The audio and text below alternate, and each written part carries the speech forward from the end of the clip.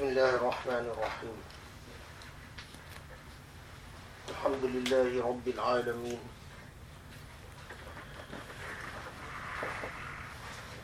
الحمد لله رب العالمين والصلاة والسلام على محمد النبي الأمين وعلى آله وأصحابه ومن اتبعه بإحسان إلى يوم الدين. ربنا لا تزغ قلوبنا بعد إذ هديتنا وهب لنا من لدنك رحمة. ربنا عليك توكلنا وإليك المصير. اللهم أنت هدانا وملجأنا فكن لنا يا علي عظيم، ونعم علينا باتباع سنة النبي المصطفى الأمين عليه أفضل الصلاة والتسليم.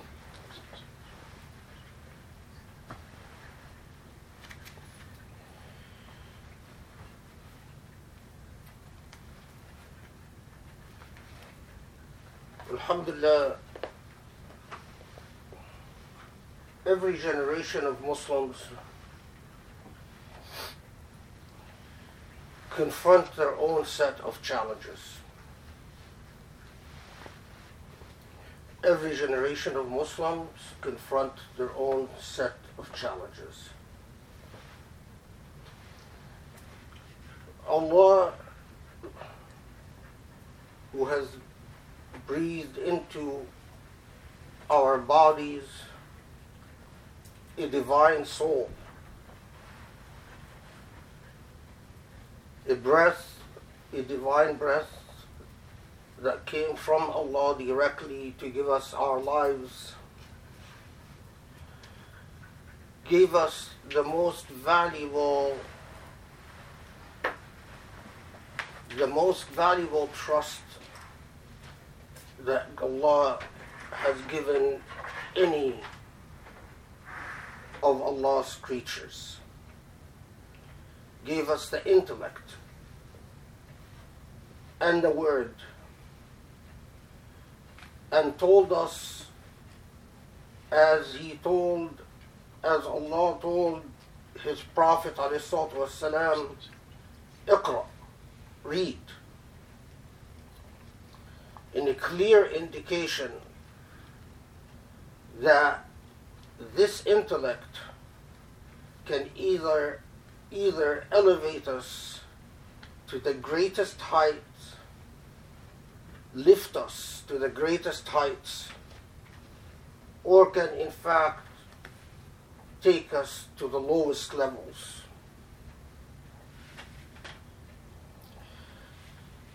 It is this intellect that enabled us to learn the names of things. When Allah subhanahu wa ta'ala tells the angels to prostrate before Adam and demonstrates God's wisdom by teaching Adam the names. وَعَلَّمَ آدَمَ الْأَسْمَاءِ. When Allah taught Adam the names, and teaching Adam the names is a demonstrative example of the power of the intellect, the ability of the intellect to absorb and to analyze and to comprehend and to judge, to evaluate and to judge. And it is this judgment that either puts us in a place where we discharge our covenant with Allah, when Allah then gave human beings a covenant and made it quite direct. Either we elevate ourselves by judging correctly, by thinking correctly, or we degrade ourselves by misusing that gift that Allah gave us, the intellect. قَدْ خَابَ مَنْ دَسَّاهَا قَدْ خَابَ مَنْ دَسَّاهَا.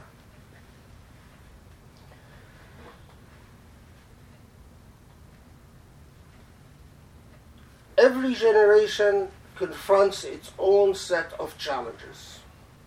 And Allah made it very clear to us.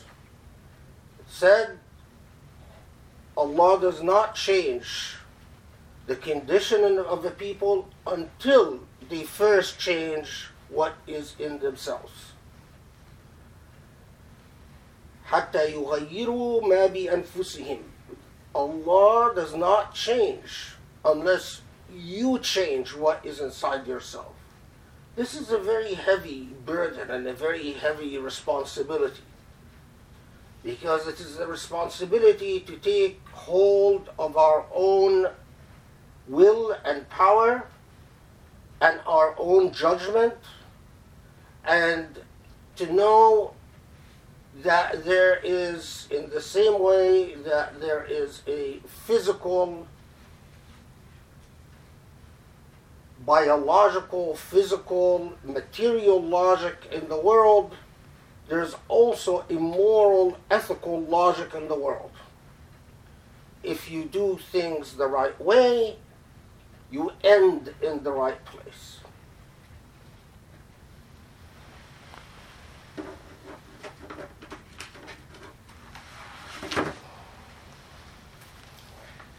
I start with this introduction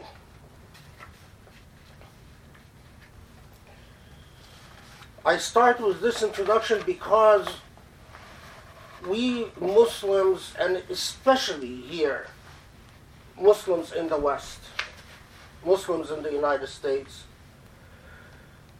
confront serious challenges on the frontier of moral judgment. And how we negotiate these moral challenges and how we navigate this obligation, and particularly how we navigate what Islam, God's message, stands for in our own minds, in the minds of our children, and as a social, cultural force in the societies we live in. So much of our destiny, so much of what Allah decides to do with us as a people will precisely depend on how we navigate what Islam, and here I'm going to, in a second, say what I mean by when I say what Islam stands for. What I mean precisely what Islamic tradition and system of belief stands for. What concerns me the most is a tendency, I can't claim that it's recent, but it seems to have been exasperated lately, a tendency for especially Muslims in the West to experience what I can only describe as a state of moral regression, an ethical regression.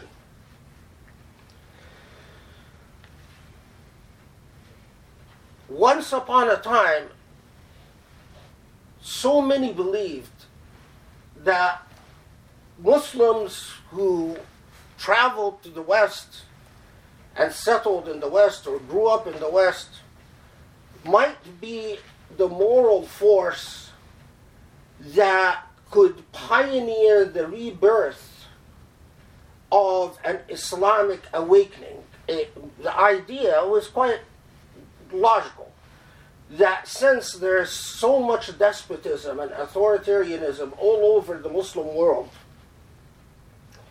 And since so much of the Muslim world was colonized and dominated and controlled, that Muslims who come to the West and experience the liberating air of freedom and who enjoy civil rights and who have the protection of law, coupled with the freedom to investigate and to think, that these Muslims of the West, might then become an inspiration to reclaiming the moral force of Islam in the modern age. This was particularly a very powerful idea in the 60s and 70s and even 80s, throughout the 80s, before the rise of Islamophobia, of course.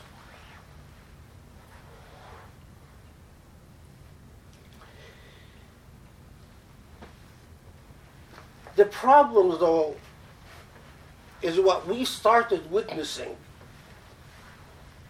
especially in the last couple of decades, is that Muslims in the West, instead of being that pioneering, ethical, civilizing force, ran into an enormous set of problems.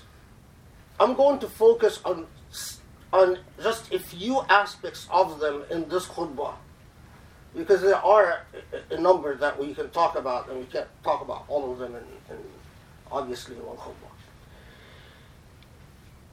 But the most important, in my view, is that Muslims in the West started exhibiting all the symptoms that you find among a defeated, colonized people, as if the air of freedom and the protection of the societies to which they immigrated to didn't really matter. And in my view, and I'm going to give examples in 1 second, and in my view, the reason Muslims in the West started exhibiting the symptomology of a defeated people is directly related to Middle Eastern and particularly Gulf money. It is as if there are people in the world that noticed that Muslims in the West could be an ethically progressive and pioneering force, and noticed that if Muslims in the West are ethically progressive and pioneering, they will constitute a threat to despots and dictators around the world, and then directly started controlling the institutions and even the very discourse that comes out of the mouth and intellects and hearts of Muslims in the West. Let me give you an example of what I mean by a reactionary, regressive moral force. Among the problems that have existed for centuries in the Islamic civilization is a very touchy and at the same time sinister doctrine. The idea that those in power are not in power because they are either supported or unsupported by their constituency, by the people they rule over, but rather that those in power are Allah's qadr, that they are Allah's destiny. And so if you rebel against those in power, or you even dissent against those in power, or you disagree against those in power, that somehow then you are rebelling against Allah's destiny. This is a very old idea. Very old idea. In fact, some of its and it wasn't just in Islam, it was in Christianity and Judaism, and all in the old ancient world was known as the divine right to rule. I am in power because God wants me to be in power, and if you rebel against me, then you are rebelling against God. That was known as the divine right to rule. Humanity, human beings, led a long struggle to liberate the human mind from the idea of the divine right to rule. To basically look at the ruler and say, there's nothing divine about you. You are an employee serving me as a citizen. If you do right, I support you. If you do wrong, I oppose you. All of humanity progressed morally, ethically, to that position. And we human beings, when we got rid of the notion of the divine right to rule, we liberated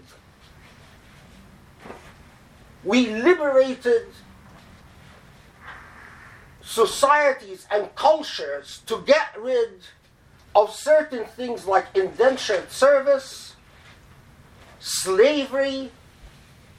We discovered the idea of human rights, the idea of civic rights, and even the idea of civil society. None of these could have existed if the notion of the divine right to rule still existed.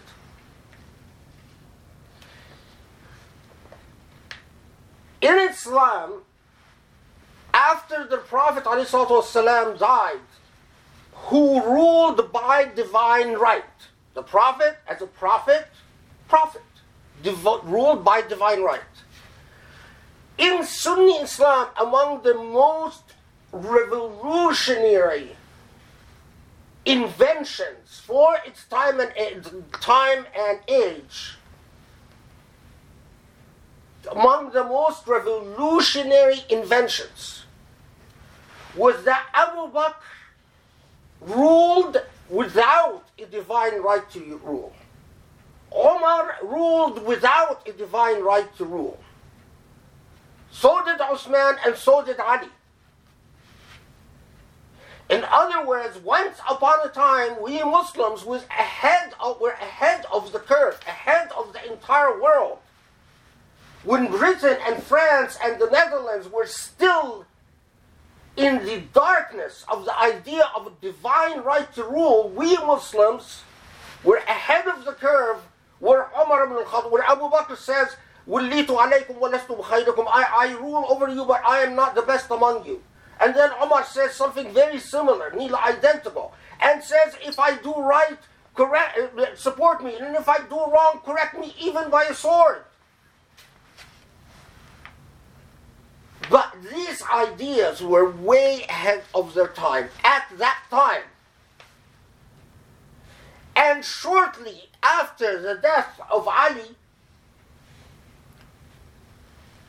when the first Muslim dynasty came to power, the first thing the Umayyad dynasty did was starting to rekindle the idea of divine right to rule.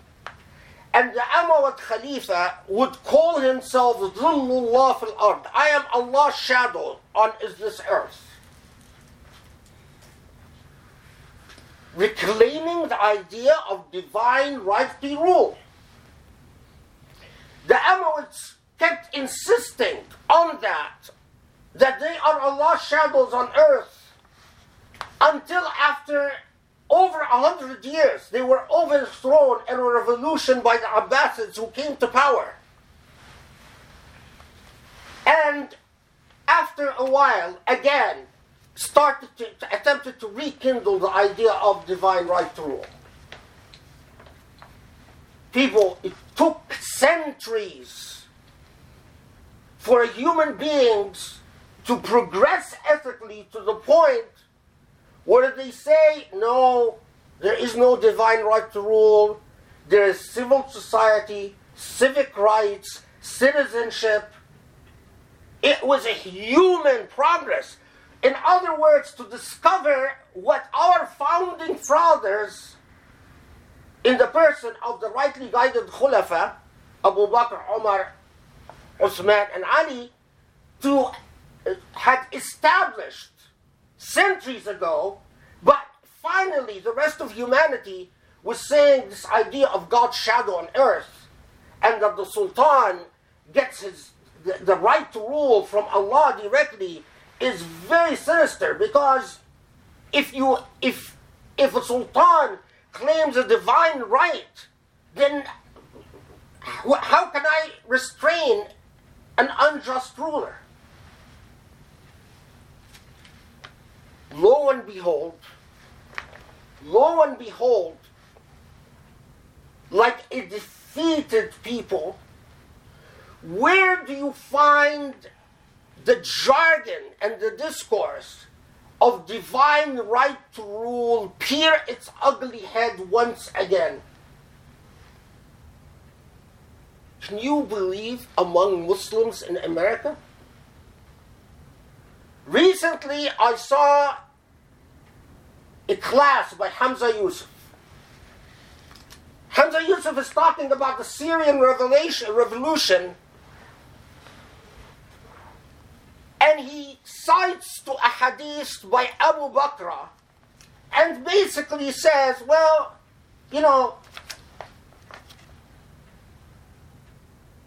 the hadith says, Man ahana sultan ahanahu Allah. Whoever degrades a ruler, Allah degrades him. What is the implication here? The Syrian people degraded the ruler, so they deserve to be degraded. They are sowing what they planted. Why am I saying Hamza Yusuf? Because of what this, I'm not picking on the man. What concerns me is what that represents. And I'll give other examples in a second. Muslims in the West, instead of being an ethically progressive force, they are being an ethically regressive, reactionary force. A defeated people put the blame on the victim. That's what powerless people do. That's what powerless people do. This is why when a woman gets raped in a patriarchal society, in a society in which men have no justice and are broken, who do they blame? The rapist? No, they blame the victim. If you work in law, you know that. It's not ethically upright people that blame the victim. It's ethically broken people. So when you look at the suffering of a people like the Syrian people, and you say, well, they should have stayed home, because whoever insults their sultan, Allah insults them. All these Syrian women who have been raped, all these men who have been tortured, all the Syrian men who have been killed, and this is your commentary? Man ahana sultan ahanahu Allah? It's a moral, ethical issue. Now, the hadith is da'if. And even Tirmidhi, who mentioned this hadith, said Hasan Gharib. The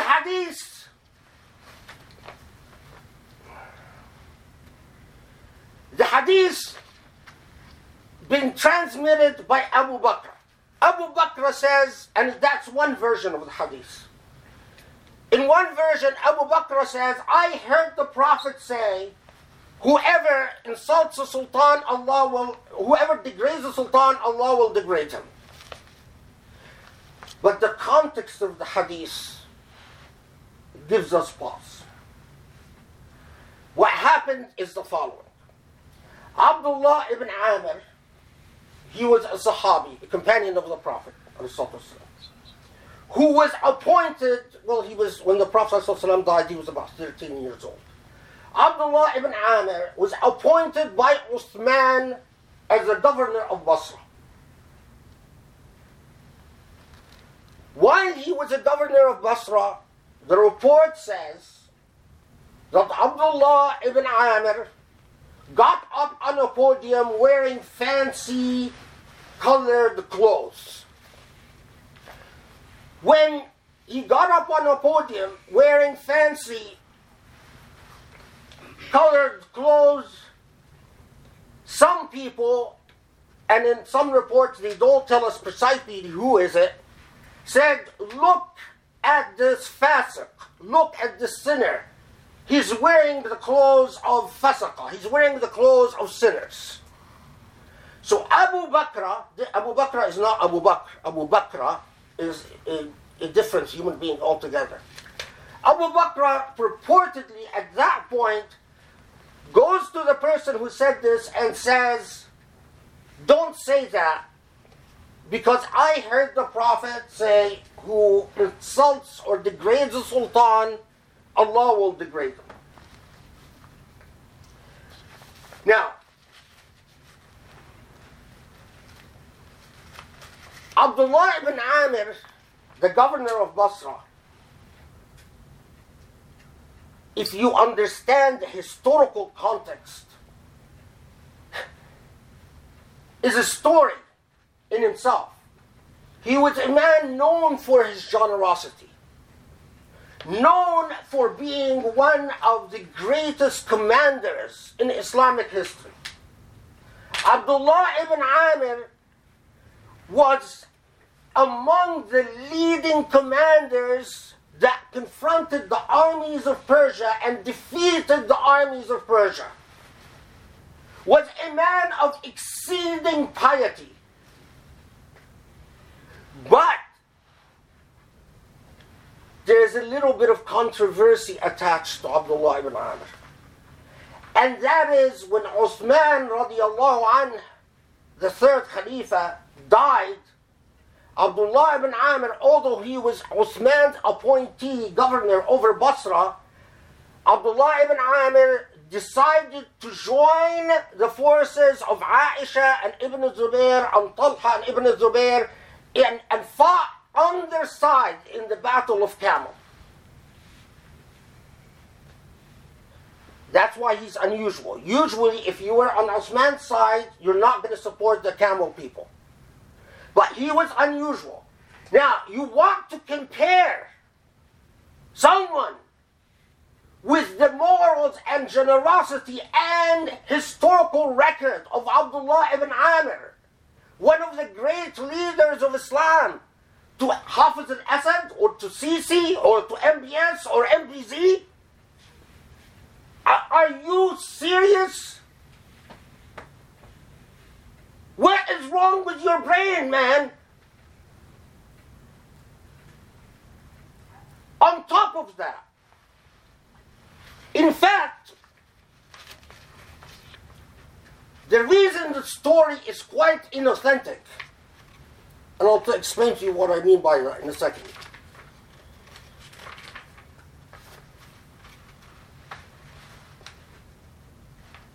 عن حذيفة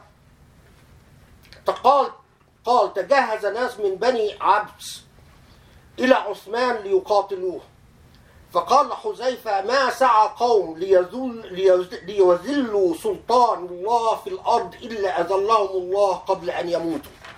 So here Huzaifa gives us a hint as to the real background of the story. Huzaifa says that there were people that got together from Bani Abs to go when they laid siege to Uthman and planned to assassinate Uthman radiallahu anhu. So Hudhayfa comments, never a people will go to try to get after a sultan, to degrade that sultan, to harm that sultan, without Allah degrading them and harming them. So what happened here?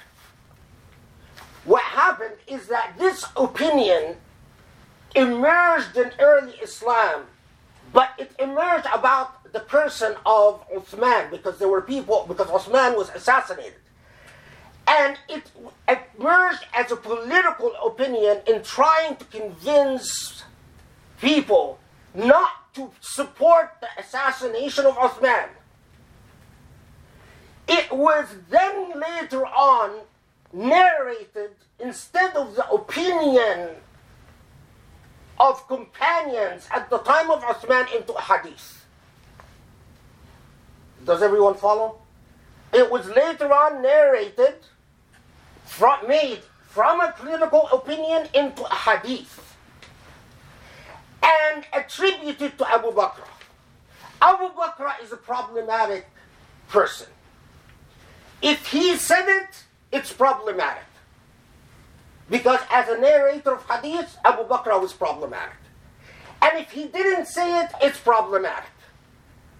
Because quite often when it came to the issue of politics, the pro-government faction, whatever faction they were, whether pro-Uthman, pro-Ali, pro-Muawiyah, they would invent hadith that in the language of the age would try to convince people not to cause political trouble. So, different versions of this hadith gives us a bit more, and tells us, again, all going back to Abu Bakr, that as-sultan dhillullah fil ard. The sultan is Allah's shadow on earth. And we know that this is something that the Amads pounced on and attempted to claim for themselves. But the reason these traditions were always problematic in Islamic history were for two reasons. Please be patient and pay attention. For two reasons. One, because you have someone like the grandson of the Prophet ﷺ, Al-Hussein radiyallahu anhu. People like Al-Hussein rebelled against unjust rulers. Do you think Al-Hussein would have rebelled against an unjust ruler if he was taught by the Prophet that an unjust ruler is Allah's shadows on earth and you can't insult them and you can't rebel against them? How dare you? Al-Hussein, the Prophet's grandson, ﷺ. We don't need to hear from Abu Bakr, because the practice of Al-Hussein trumps all else. But there is another reason, and even a more significant one. Oh, people, the Quran. The Quran. The Quran tells us what part of the tradition is legitimate and what part is suspect. When Allah tells us, وَلَا تَرْكَنُوا إِلَى الَّذِينَ ظَلَمُوا. Do not surrender yourself to the unjust. When Allah tells us, إِنَّ اللَّهَ لَا يُحِبُّ الظَّالِمِينَ, Allah doesn't love the ظالمين. Did Allah insult unjust rulers? Can Allah command us not to insult unjust rulers, and then Allah insults unjust rulers by saying, I don't like them?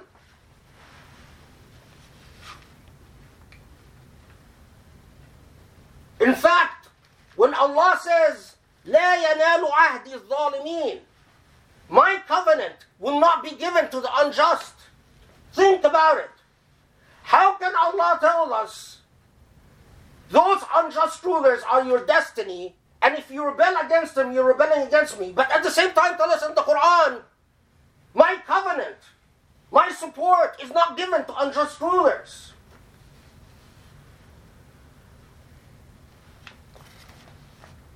When Allah tells us, لا عدوان إلا على الظالمين, you are not allowed to be aggressive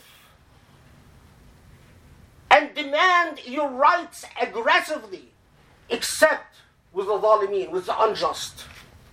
So when Allah teaches us our morality and tells us, do not surrender yourself to the unjust, you do not be aggressive except with the unjust.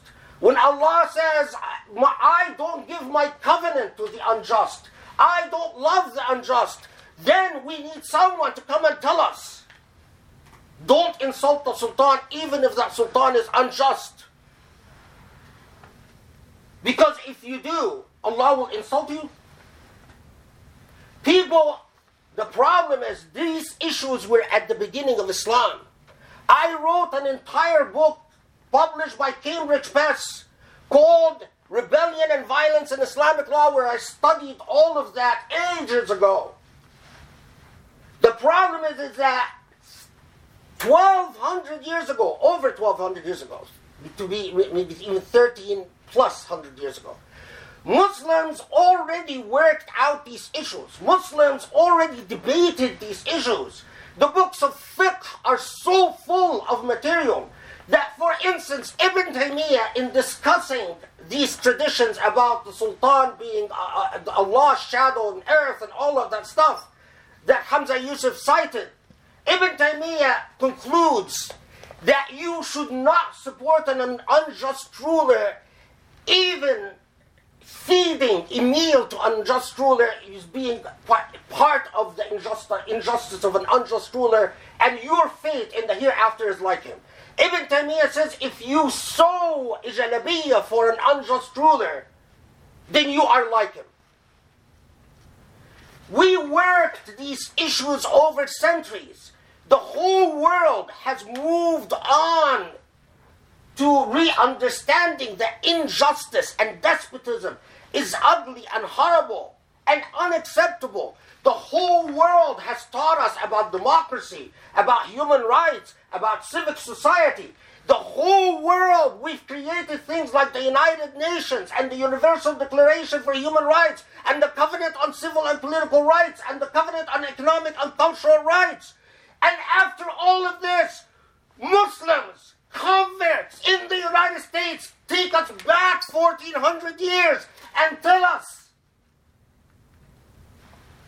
if you insult an unjust ruler, Allah is going to insult you. What has happened to Islam?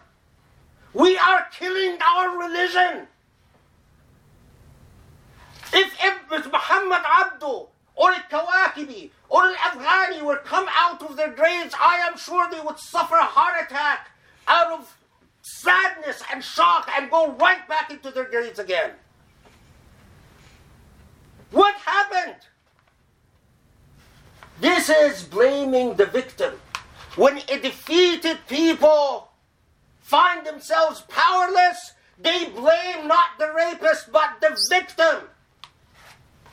So, we look at Palestinians today, exactly like the Saudis and Emiratis do, and say, oh, they deserve it. Why did they go out in demonstrations? Why did they throw stones? Why don't they just sit home and accept their fate? Have you looked at Saudi media, and Emirati media, and Egyptian media? They all blame the Palestinians. They want the Palestinians to stay there silently and be killed and tortured and imprisoned and go to their graves quietly and silently and don't disturb business. Don't make trouble.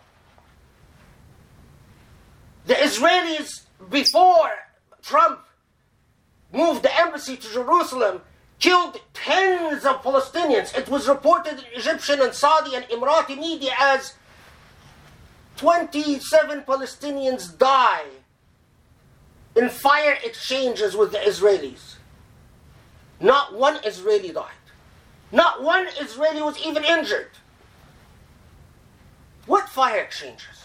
The Palestinians are the victims. They are the occupied. The Syrian people are the victim. The Egyptian people are the victims. The Yemeni people are the victims. Let's be clear, because before Allah, if you don't know the difference between just and unjust, at least in your heart, then you have nothing that can defend you before Allah. Look at the irony and the embarrassment. In that same video, Hamza Yusuf says about the Syrian revolution, we're not ready. Muslims are not ready. We shouldn't rebel. Why? Because we're not ready. We're not ready for what? We're not ready for democracy. We don't have civic society. This is why you go to school.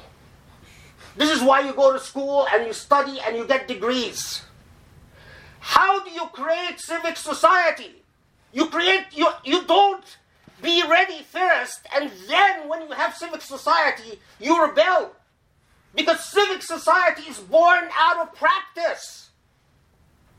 You can live a million years under Sisi and under Assad and under MBS and under MBZ and Batih. You will never have civic society and will never be ready, because you cannot be ready under despotism. It is only paying the cost, the price for freedom that makes you ready. You know who else said we're not ready for democracy? Colonialism. Colonialism, have you ever heard of the white man's burden? Colonialism ruled the entire world, colonized the entire world. Why? Because it was the white man's burden to teach the native civilization. And when they're ready, eventually, to teach them democracy. Study history. Well, hundreds of years have passed now. Palestine is gone. Palestinians live oppressed and degraded and worthless. And the rest of the Muslim world, during colonialism and after colonialism, has never been ready.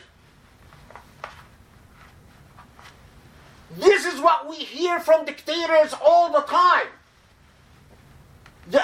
We're not ready for democracy. We're not ready for civil society.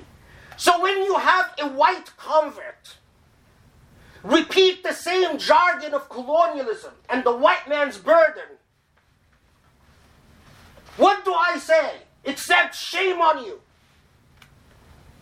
Except to say there is no hope. Wake up, Muslims, and understand we're not playing a game of fan club. It is not whether you like this person personally or you don't like this person personally.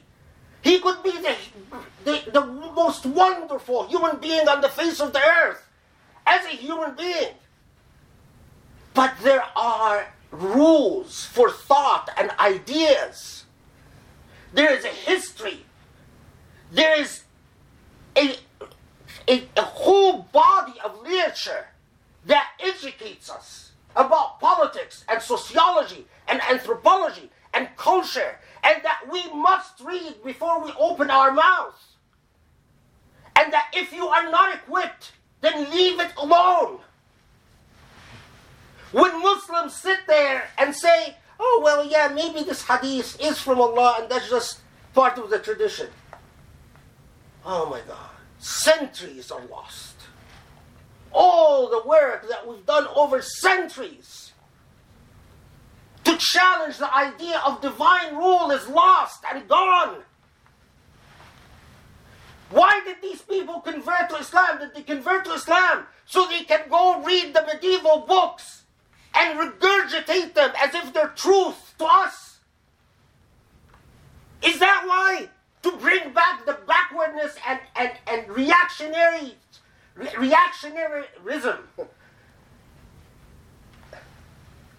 SubhanAllah. It is beyond suffocating. We're not ready. Forgive me. Your country is the United States. You're a white man. The fact that you're Muslim doesn't make you colored. And for a convert who is a U.S. citizen to say we are not ready, who are you talking about? Syrians? Egyptians? Indians? Pakistanis? Who put you in a position to have an opinion about their fate? But there is a final point.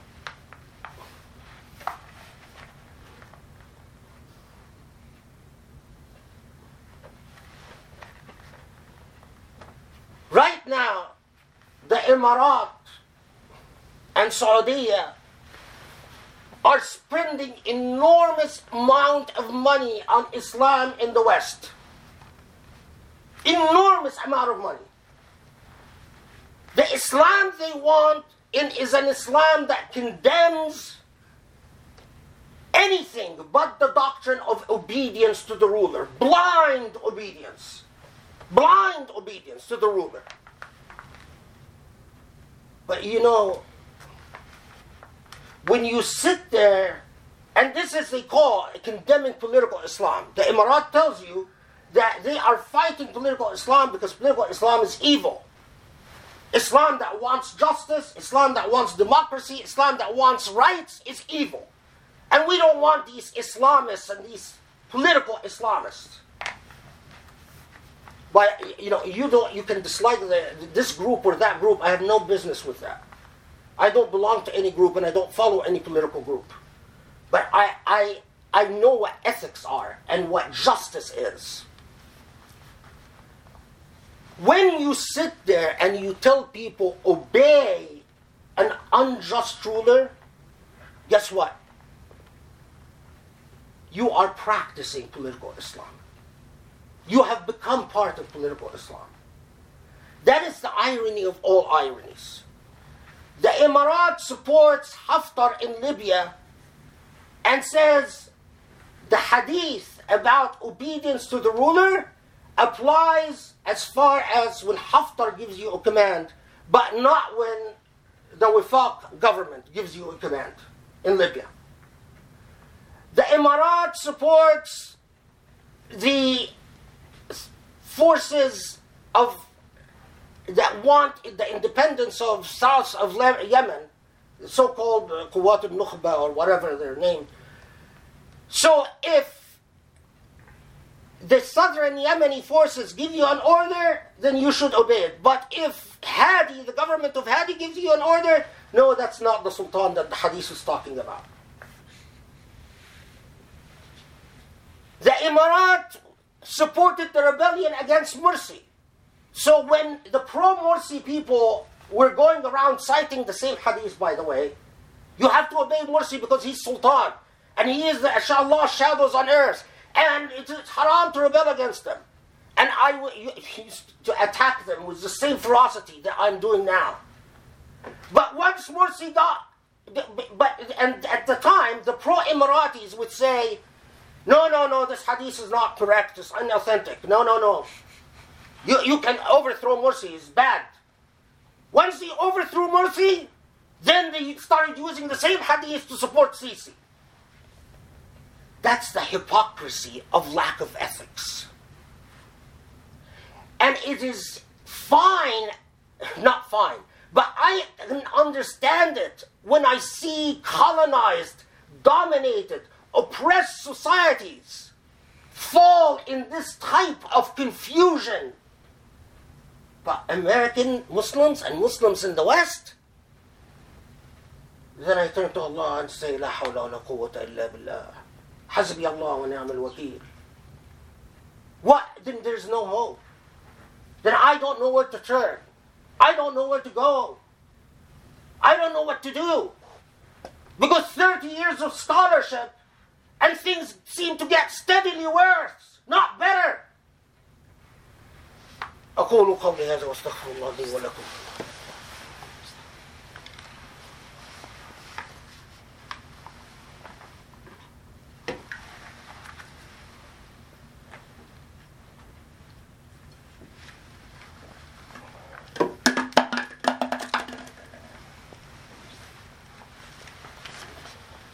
بسم الله الرحمن الرحيم والحمد لله رب العالمين وسبحان الله الأعلى والله أكبر اللهم صل وسلم وبارك على نبيك المصطفى الأمين وشفعه فينا يا رب العالمين.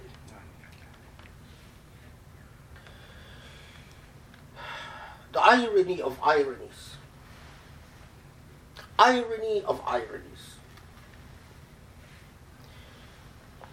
It is now clear, and there are so many books, by the way, that have been published on this, that the Emirat, Egypt, Saudi, and Israel got together and researched how to support the candidacy of President Trump before he was elected. You can read the material yourself. There are so many books that have come out with very specific details. George Nader, the pedophile who's now in prison, was among the chief architects of these meetings between the Trump campaign, Saudi, Emirati, Egyptian, and Israeli politicians. In this, we ignored the fact that the Trump administration is a main supporter of Islamophobic forces. What does Islamophobia do?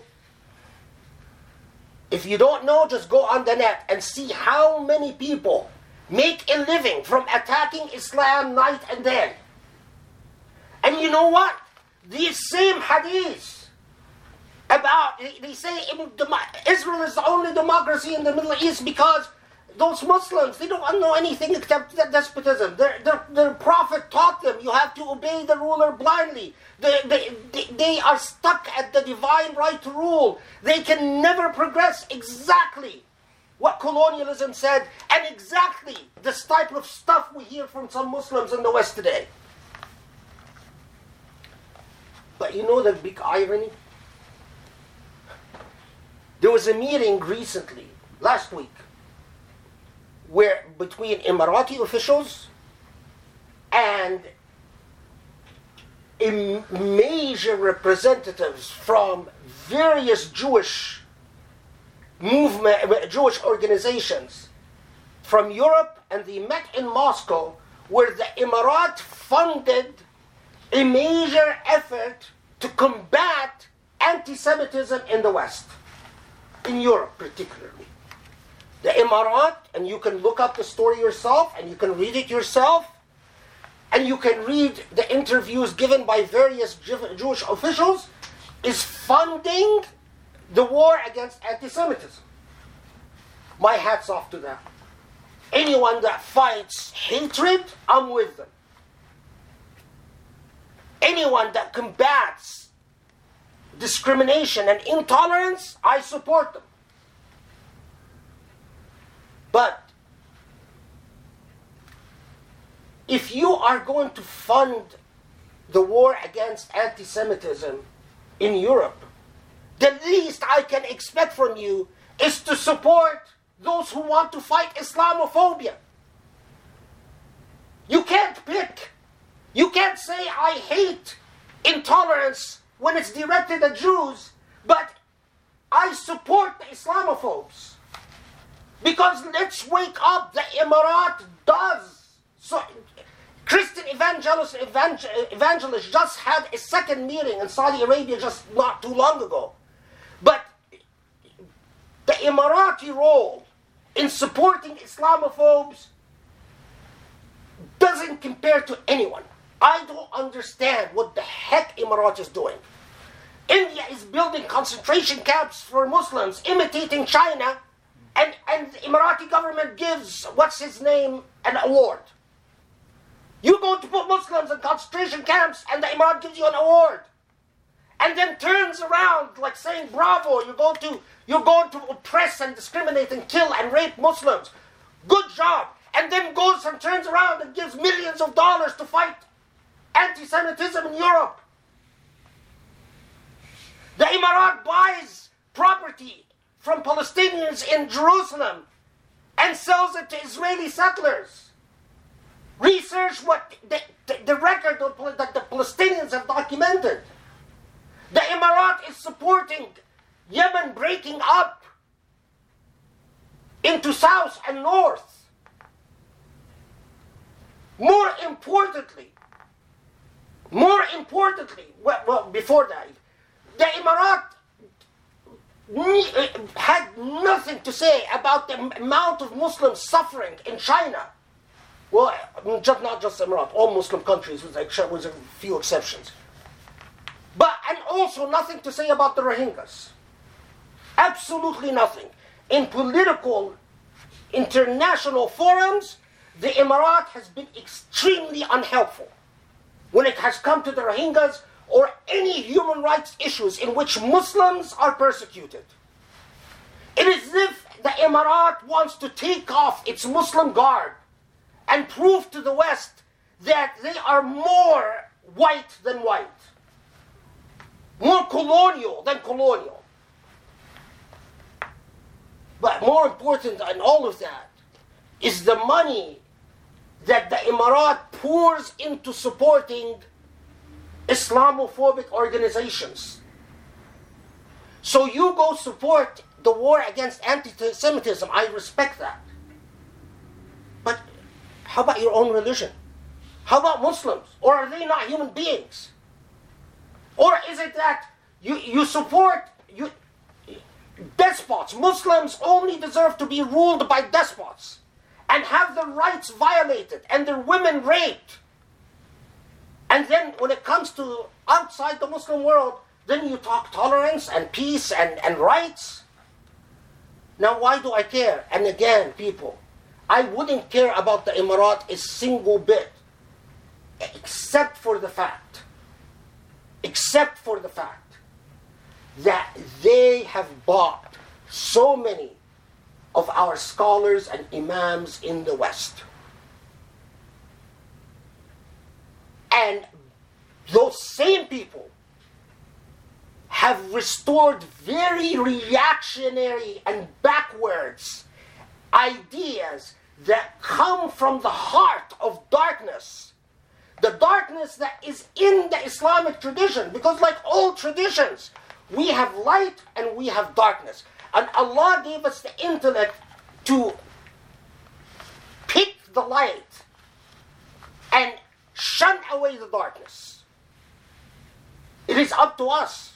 It is up to us to research our tradition and say, this is beautiful, this is more consistent with what divinity is and what the modern moment is, and we elevate this to great heights. And then we go to the darkness and say, this cannot be part of Islam. This has to be forgotten in the trash bin of history. But instead, convert Muslims are doing the opposite. They go and they search around in the Islamic past and they bring the trash and put it out again. And they leave us all confused. Allahumma afu anna. اللهم اغفر لنا اللهم ارحمنا يا رب العالمين واهدنا لأقرب من هذا رشدا وانصر الإسلام وأعز المسلمين يا رب العالمين. Allah, forgive our sins and guide us to a more righteous path and guide us to the path of truth and justice and wisdom, and make us live up to the rights of your religion and the entitlements of truth and virtue, Ya Allah.